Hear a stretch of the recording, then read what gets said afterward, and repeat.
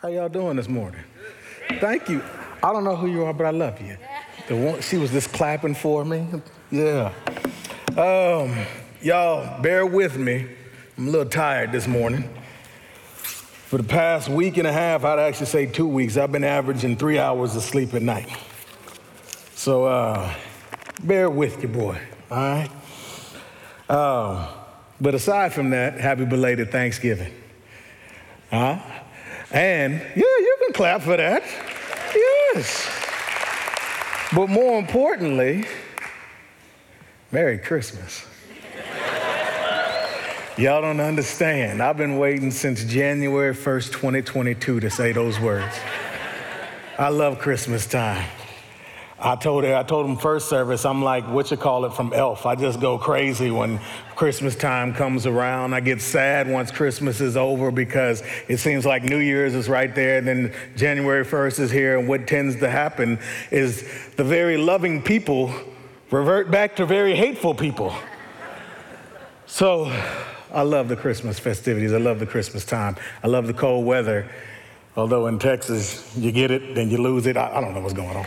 But anyway, hey, I hope over the Thanksgiving break you got to just enjoy family. I hope you got to eat some good food. I hope you got to rest. And I hope you got to just watch some TV. Yeah, I love that. So that was an amen right there. Y'all already know that I didn't get to rest. I've been having trouble sleeping, but also I've been preparing for this message. But I did get to eat with my family. I hadn't seen my family in so long, and it was just a great time hanging out with them. Me and my little sister, we hugged for like 40 seconds when we saw each other. Love her to death, man. I was like, what? She just jumped up, and I grabbed her. She's a little mini-me. But while I didn't get to rest, I got to watch movies. One thing you may not know about me, and I love introducing something new about myself anytime I'm up here, is that I am a big movie guy, right? I love watching movies. I love watching old movies. I love watching new movies. I love watching movies I had seen before over and over again. And over the Thanksgiving break, I got to see a movie that I had never seen before. It was about this young lady who had been taken away from her family at a young age. And her captor kept her and refused to allow her to interact with the world and have an understanding of it.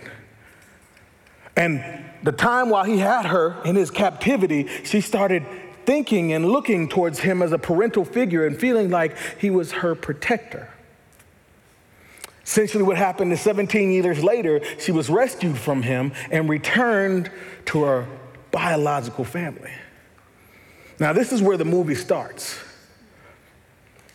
And what happens from the beginnings is it starts progressing to showing her struggle with accepting her biological family as her actual biological parents because she was still attached to the idea of her captor being her parental figure.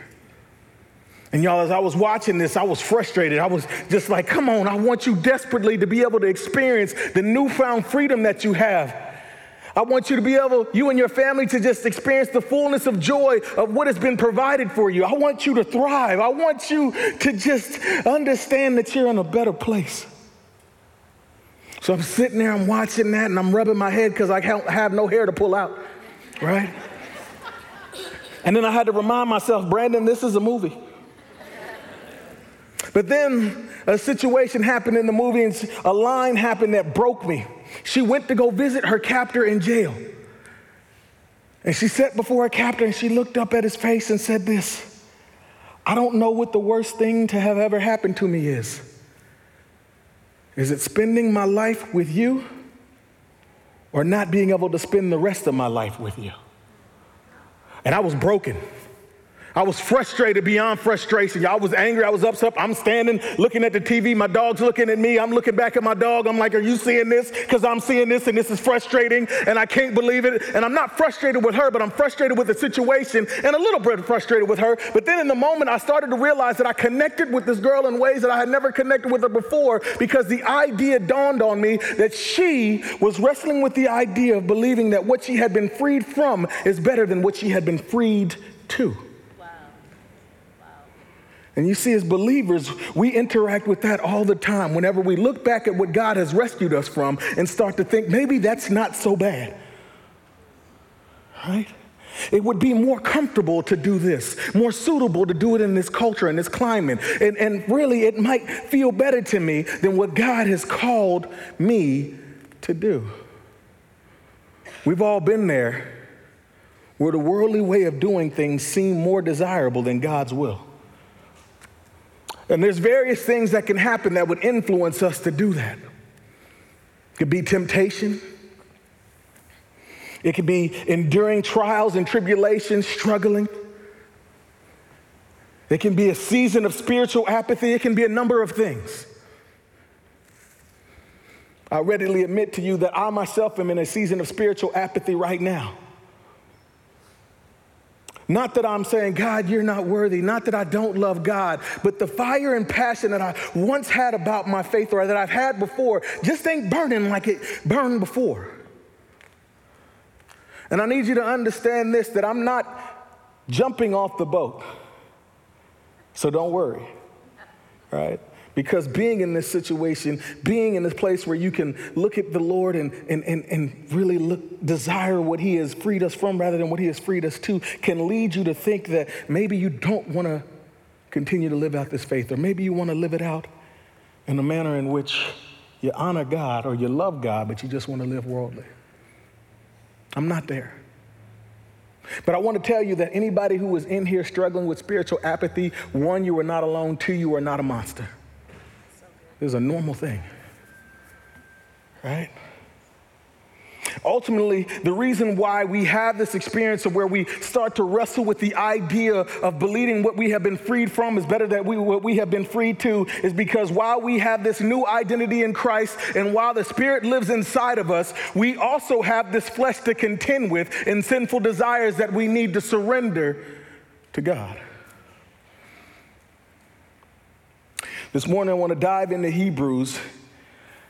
And I want to look at the way that God says, or the prescription that God has for addressing the mindset of when we think that what we have been freed from is better than what we have been freed to. Now, to be clear, what we have been freed from is sin. It's dominion over our lives and a worldly way of living. What we have been freed to is a new identity in Christ in which the Holy Spirit indwells in us and allows us to live righteously, and not just allows us, but empowers us to. Right. I want to dive in Hebrews and see what does the author have to say about how we should address this. Now in Hebrews, I need you to understand it's a weighty, deep, great book. And I say that because I need to let you know something else about me, why I am a cool young brother. Well, I'm not young anymore, right? Why am I a good-looking brother? You know what I'm saying? I am also a Bible nerd. Y'all, I love the Bible. I read in this thing. So things that seem weighty and deep, man, I just love that. In fact, the Bible is the only thing I am great with details at. Anything else, you can have details in an email and I will completely miss it. But I love it. It is great. It is weighty. It is deep. But at the same time, there's some unknowns in the book of Hebrews, right? We don't know who the author is. And we don't know with complete certainty who the original recipients of the letter is. However, when you study the letter, you can surmise some truths from it. First, we know that the author of this letter knew the recipients very well, right? And then also when you're studying, you can see that the recipients were Jews who had professed Christ as their Messiah, okay? In Hebrews 10:37, it tells us not only that they had professed Christ as the Messiah, but they had endured and experienced intense trials and tribulations, mistreatment, and the confiscating of their property. We also know that they were immature. They lacked the knowledge that they should have had already. And this was not because they didn't have it, it was because they didn't seek it. Hebrews 5 says, you should be eating meat, but you're still on milk. We also know that at some point of time in their spiritual life, in their new life in Christ, they were steady in their faith. Hebrews 10:32 and 35 tells us that. But however, at the writing of this letter, they were wavering in their faith. See, these Jewish Christians were wrestling with the idea of reverting back to Judaism, or at least involving the practices of the law in their Christianity. And the author, not wanting them to fall into these practices, wrote them a letter encouraging them to maturity, discouraging them from going backwards, and proving to them that Christ is better. Now, I'm not under the impression that anybody in here is struggling with going back to Judaism.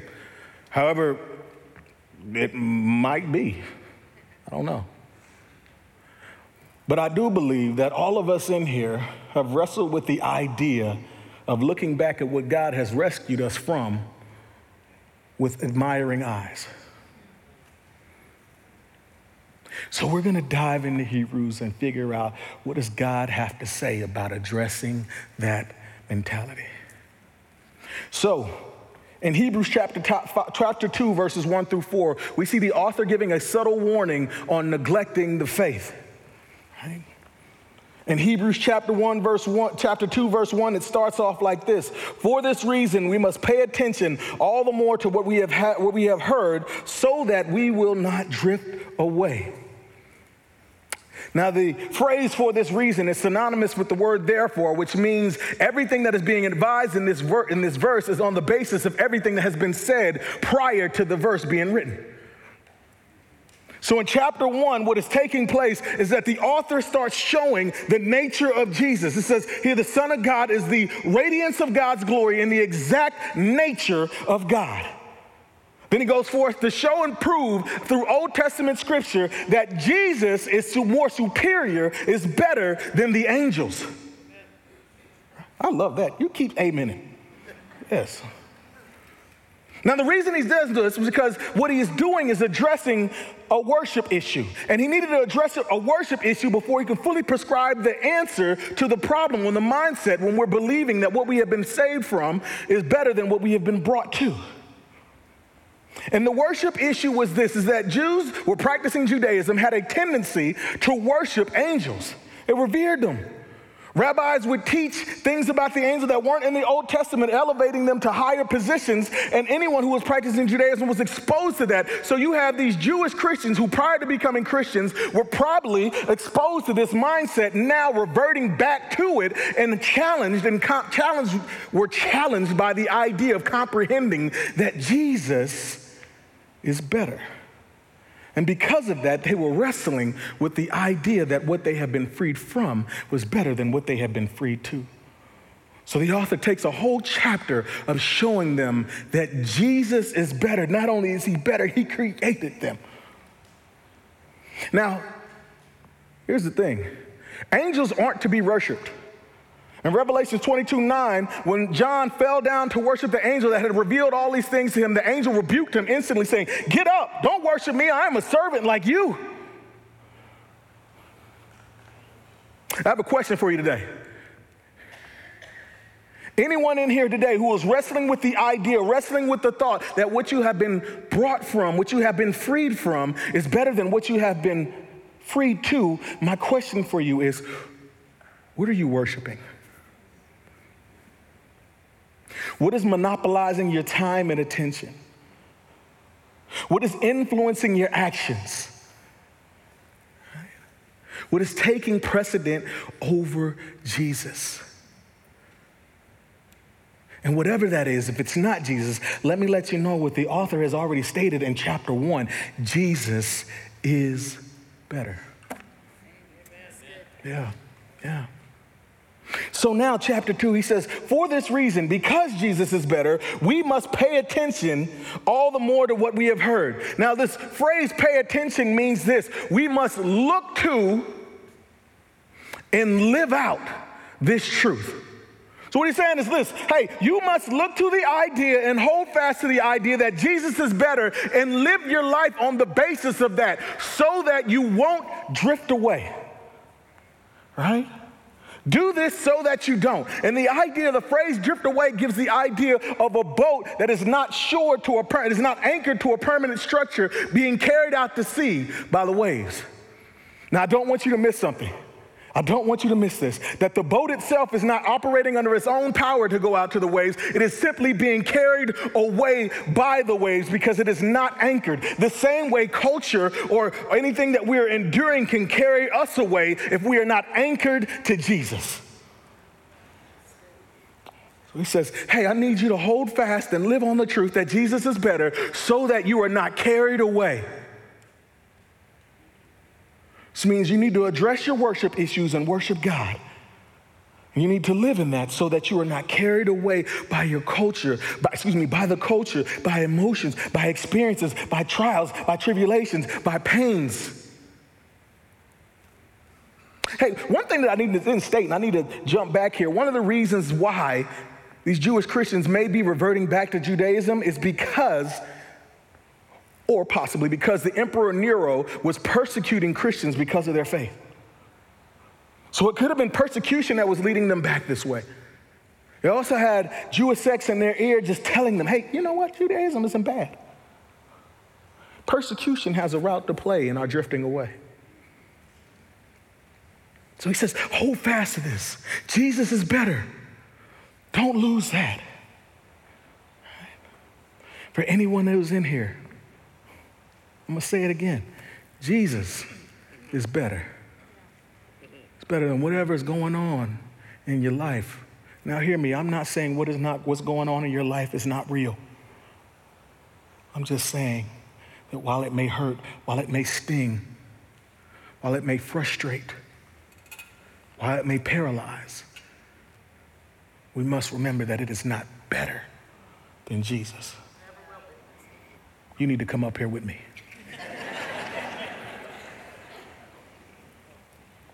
He continues on, moving then from the person of Jesus being better to the work of Jesus being better. In chapter 2, verse 2, all the way to 3a, he says this: for if the message spoken through angels was legally binding, and every transgression and disobedience received a just punishment, how will we escape if we neglect such a great salvation? Now, again, I'm a Bible nerd, and maybe some of you look at this passage and you're like, hey, what's going on here? They're saying angels were present or delivering the law of Moses. So let me address that before we start unpacking that verse, okay? In Exodus 19 and 20, you do not see angels being present as deliverers of the law. However, in other Old Testament passages, you start to see that angels are stated as being present when it is happening. Deuteronomy 33:2, Psalm 68:17. And going further into the New Testament, you see Acts 7:5-2 and Galatians 3:19 say that they were administrators and deliverers of this law. So there is traditional belief widely held that angels were deliverers of the law. Okay? And in this moment, what is happening is while these Jewish Christians are starting to think about going back to this Judaism, they are thinking about aligning themselves to something that can only give a temporal blessing. See, if you followed the law, you got a temporal blessing. If you didn't, you had consequences. And the law was something that was administered to a unique nation, a unique God's nation of Israel, for their blessing in the land. And they're wanting to align themselves with this, draw allegiance to this, because again, they have a worship problem.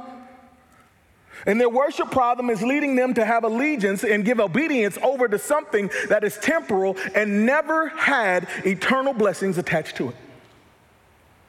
And the author is saying, hey, if you're willing to do this, why would you not be willing to give allegiance and obedience over to something greater, something better, this great salvation that has eternal implications, eternal blessings attached to it? Why would you align yourself with the temporal rather than the eternal?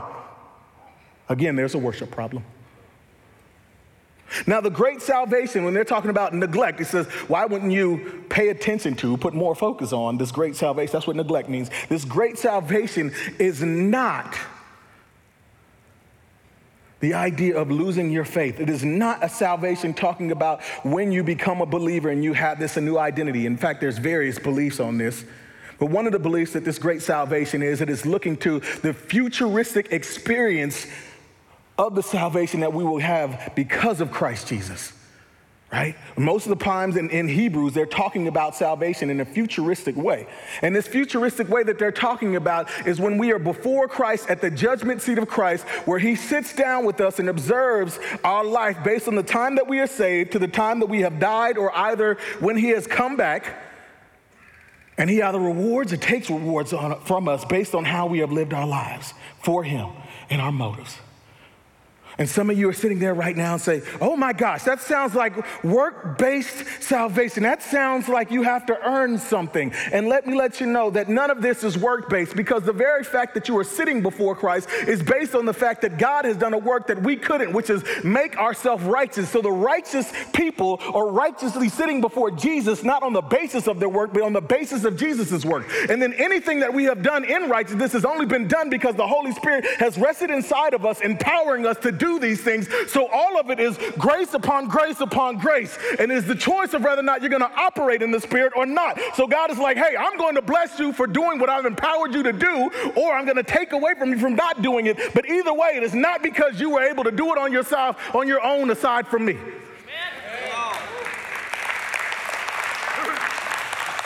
Woo. I need a breath. He says, how would you neglect something that is much better, that is eternal? What is going on here? Why don't you align yourself? Don't neglect.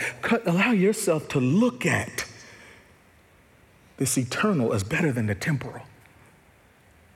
But first, you got to accept that Jesus is better to realize that his work is better. Here's the thing, though. We tend to do this in our own lives, too. When we miss the concept that Jesus is better, what is temporal can take precedence over what is eternal. As a high school pastor, I see this all the time, where I have students willing to do it for the gram, but not for the gospel. Okay, and I don't mean that to knock my students at all. This is not a knock on them. In fact, I love my students very much. It is actually an assessment of where culture is right now. But adults, we have our own things that we'll put allegiance to that are temporal rather than eternal as well. Our jobs. Man, we'll let our jobs run us ragged. We'll place our identity in our jobs. We'll place our allegiance in our job. Or we'll let our job take precedent over the Lord. How about our sports team? Ooh, what about that? And you know what's funny? What's funny that in the state of Texas, whenever Dallas Cowboys are playing, church attendance goes down. Uh-oh. What's going on there? Since when did the Cowboys offer anything that was eternal? In fact, let's think about it. The Cowboys have consistently offered us nothing but temporal hope. Every year, everybody gets up, we're going to the Super Bowl. And every year we start back, well, what about next year? All right? Let's go a little bit further. This one might sting a little bit.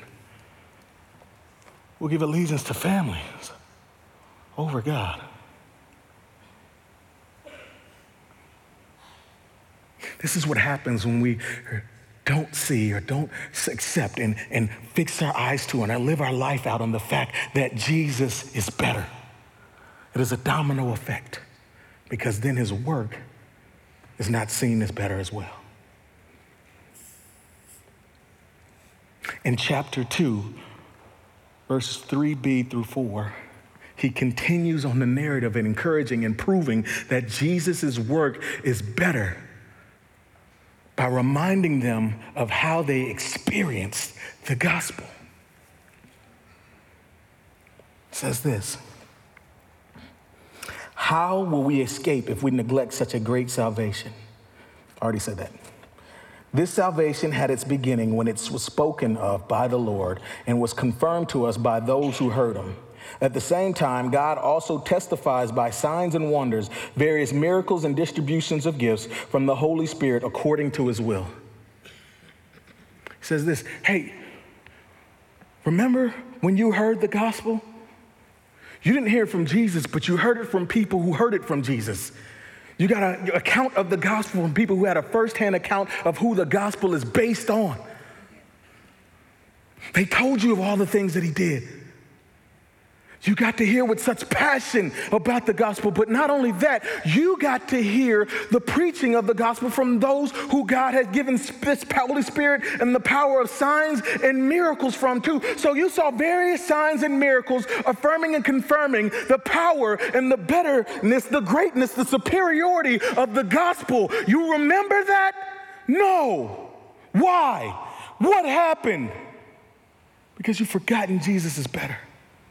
You haven't fixed your eyes on that. So now the gospel isn't better.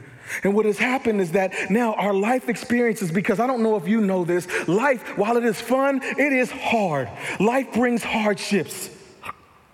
This morning, I got a text at about 6 a.m. And look, I'm not going to lie. At 6 a.m. on a Sunday, and the time that I've been wrestling with sleep, and I had just got about 10 minutes of sleep, I was not happy. I didn't know who it was, but I wasn't thinking good things about that person. Turned out that person was my friend on a group chat telling me that my friend from another job that I had just previously worked at was sick. And not only was he sick, but he had to be rushed to the hospital. As we rushed at the hospital, we had to have a triple bypass. After having a triple bypass, he had complications with that surgery. And right now he is sick. He is in the bed. He is in ICU, just leaning on life just a little bit. That is what life offers us.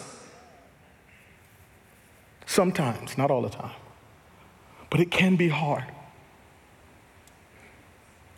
Tammy just came up here talking about economic need and how the church is providing in that way, how you guys help us to provide because we are the church. Yes, economic situations right now are not the greatest. People are in need. Life is hard. Thanksgiving, while some are celebrating, some are not, because holidays are traumatic remembrances. Life can be hard. And when we are not fixed on our eyes on Jesus, just like these Jewish Christians aren't, you start to lean back and look back to, hey, what I was freed from might be better than what I was freed to. And because of that, the author is looking at them, not wanting this for them, challenging them not to continue in this drifting, but to fix their eyes on Jesus. Not just to fix their eyes on Jesus, but to, oh my gosh, set their minds to the fact that Jesus is better. Set their minds to the fact that the gospel is better.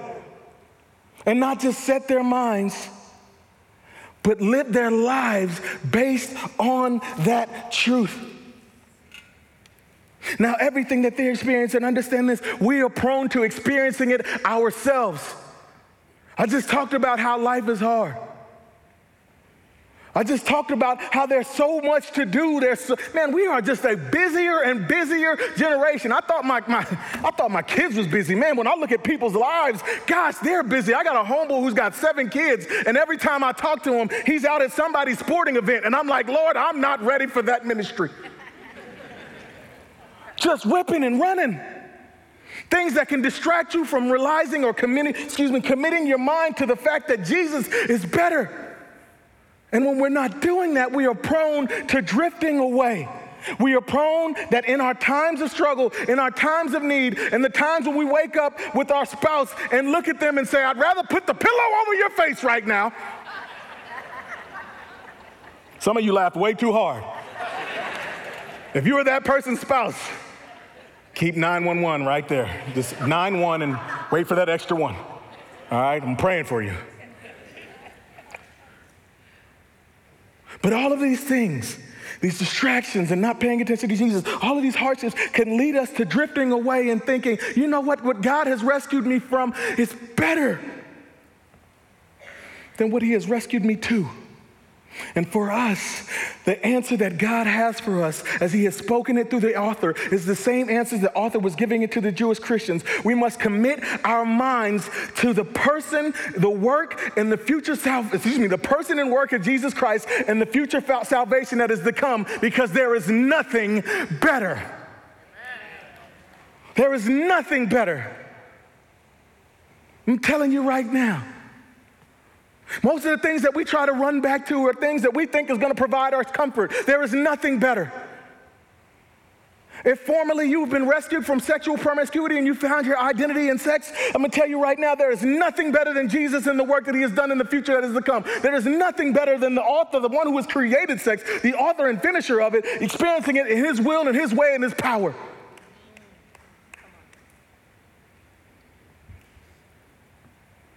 If you're a person who used to be divisive and you got pleasure out of being divisive, one, please do not come around me. I'm just kidding. Right? But let me let you know there's nothing better than Jesus. There's nothing better than his work. There's nothing better than his future salvation. And there's nothing better than existing in a life in which you can pursue reconciliation and not have hatred weighted upon your heart. When we are going through things, there is nothing better than being held fast to the concept that Jesus is better, that his ministry is better, and that the future salvation that we are experiencing is better. Nothing is better, and no way that and escaping back to the past is not going to help you. And I'm going to say this real quick. I probably, and I said this first service, and I mean it, I don't mean it, but I feel it. I don't want to do this anymore. I don't want to come up here and preach up here anymore. This is probably going to be my last time because every time I have a message like this, God uses me as a lab rat in order to tell y'all about the truth of his experiences. And Lord, I am tired of experiencing that thing. Last night, I'm not going to lie, actually this whole week this whole month I've been dealing with spiritual warfare. This week it just intensified. Yesterday it was even worse as I've been sitting in this message that was partially fixed, partially finished and could not do a thing. And I'm crying out to God and I'm tired and I'm like, Lord, I want this to stop. Every time I try to develop a message, every time you call me to do the thing that you tell me to do, it always happens that I'm having spiritual warfare happen. I can't think. I feel insignificant. I don't want to do this. I'm tired of the wrestling. Why won't you do something, God? And then you know what happened? My big 40-year-old behind called my mama. I called my mom and I said, Mom, can I come home? I'm done. My mama said, no, baby. You know what's going on. This is spiritual warfare. And you think I'm your lifeline, but I am not. I can't be the thing that is better. It's temporal over here. I need you to hold fast to the idea and the truth that Jesus is better, that his work is better, that the future salvation for you is better. Don't come this way. Stay your behind up there. Then I was like, all right, mama, I hung up the phone, but you know what? My feelings hadn't caught up with the truth. But let me tell you something. With this truth, sometimes you just need to operate in this thing until your feelings catch up with it. So I'm sitting there in that moment, still frustrated. Then you know what started to happen? People started texting me. Brother, I'm praying for you. Hey, let me pray for you. How you feeling right now? And my transparent behind not going to sit there and lie because I've been rescued from lying about how I feel. So I told them, I'm feeling bad. I'm in a bad spot. I need your prayer. You know what? They started encouraging me. Jesus is better. His gospel is better. The future to come that is better. Then I woke up this morning still feeling jacked up. Walked my happy-go-lucky behind right into that prayer room and had a bunch of brothers and sisters praying for me, reminding me that Jesus is better. Sometimes you can't hold fast to that truth on your own, so you need friends and community to hold you up. That's what we need to believe in and walk in today. Commit your mind to the truth that Jesus is better. His gospel is better. The salvation that we have to come is better, and there is nothing else better.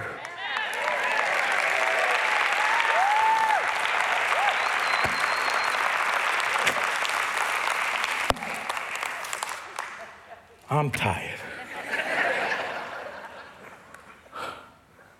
Look, we don't just need to be giving this message to ourselves. The world needs to know that Jesus is better, that his gospel is better, and there is an eternal kingdom that is better than anything else this historic kingdom can offer. We are sent to this generation. Y'all thought the series was over, but it's not. We are sent to this world. And if you don't believe that the world needs Jesus, just look at what's been going on the past couple of weeks. We've had a shooting at a university campus which led 3 football players dead. We had a shooting at a Walmart, leaving several others dead in Virginia. And we recently had a shooting at an LGBTQ club in Colorado Springs. And I'm going to say this because this is true. It's true for all, But some of us look at people and we say, hey, you're not living for the Lord, so you deserve a just punishment. Let me tell you, everybody in that club, God didn't think they were worthy of dying. He thought that he was worthy of dying for them.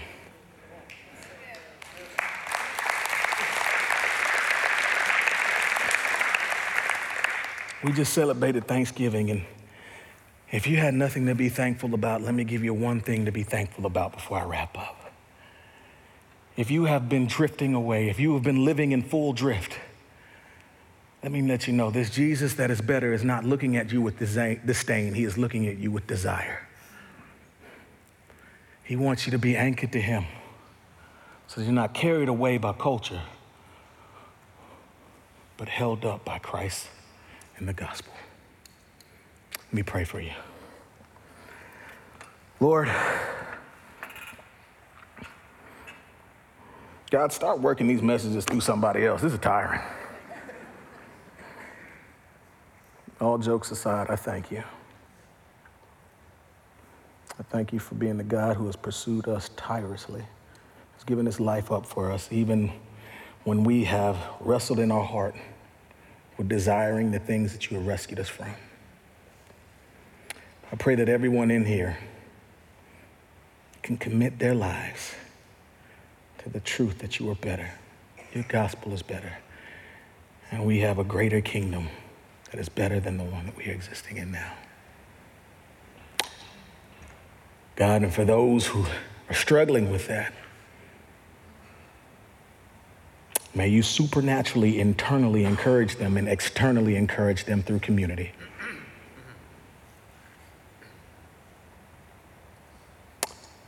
Thank you for your Holy Spirit. Thank you for your love.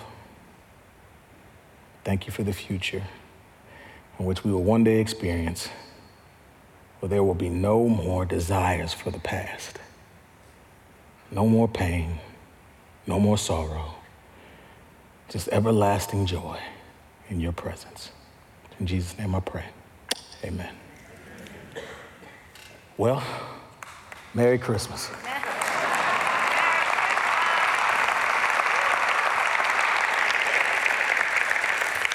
Go home. Y'all have a good one.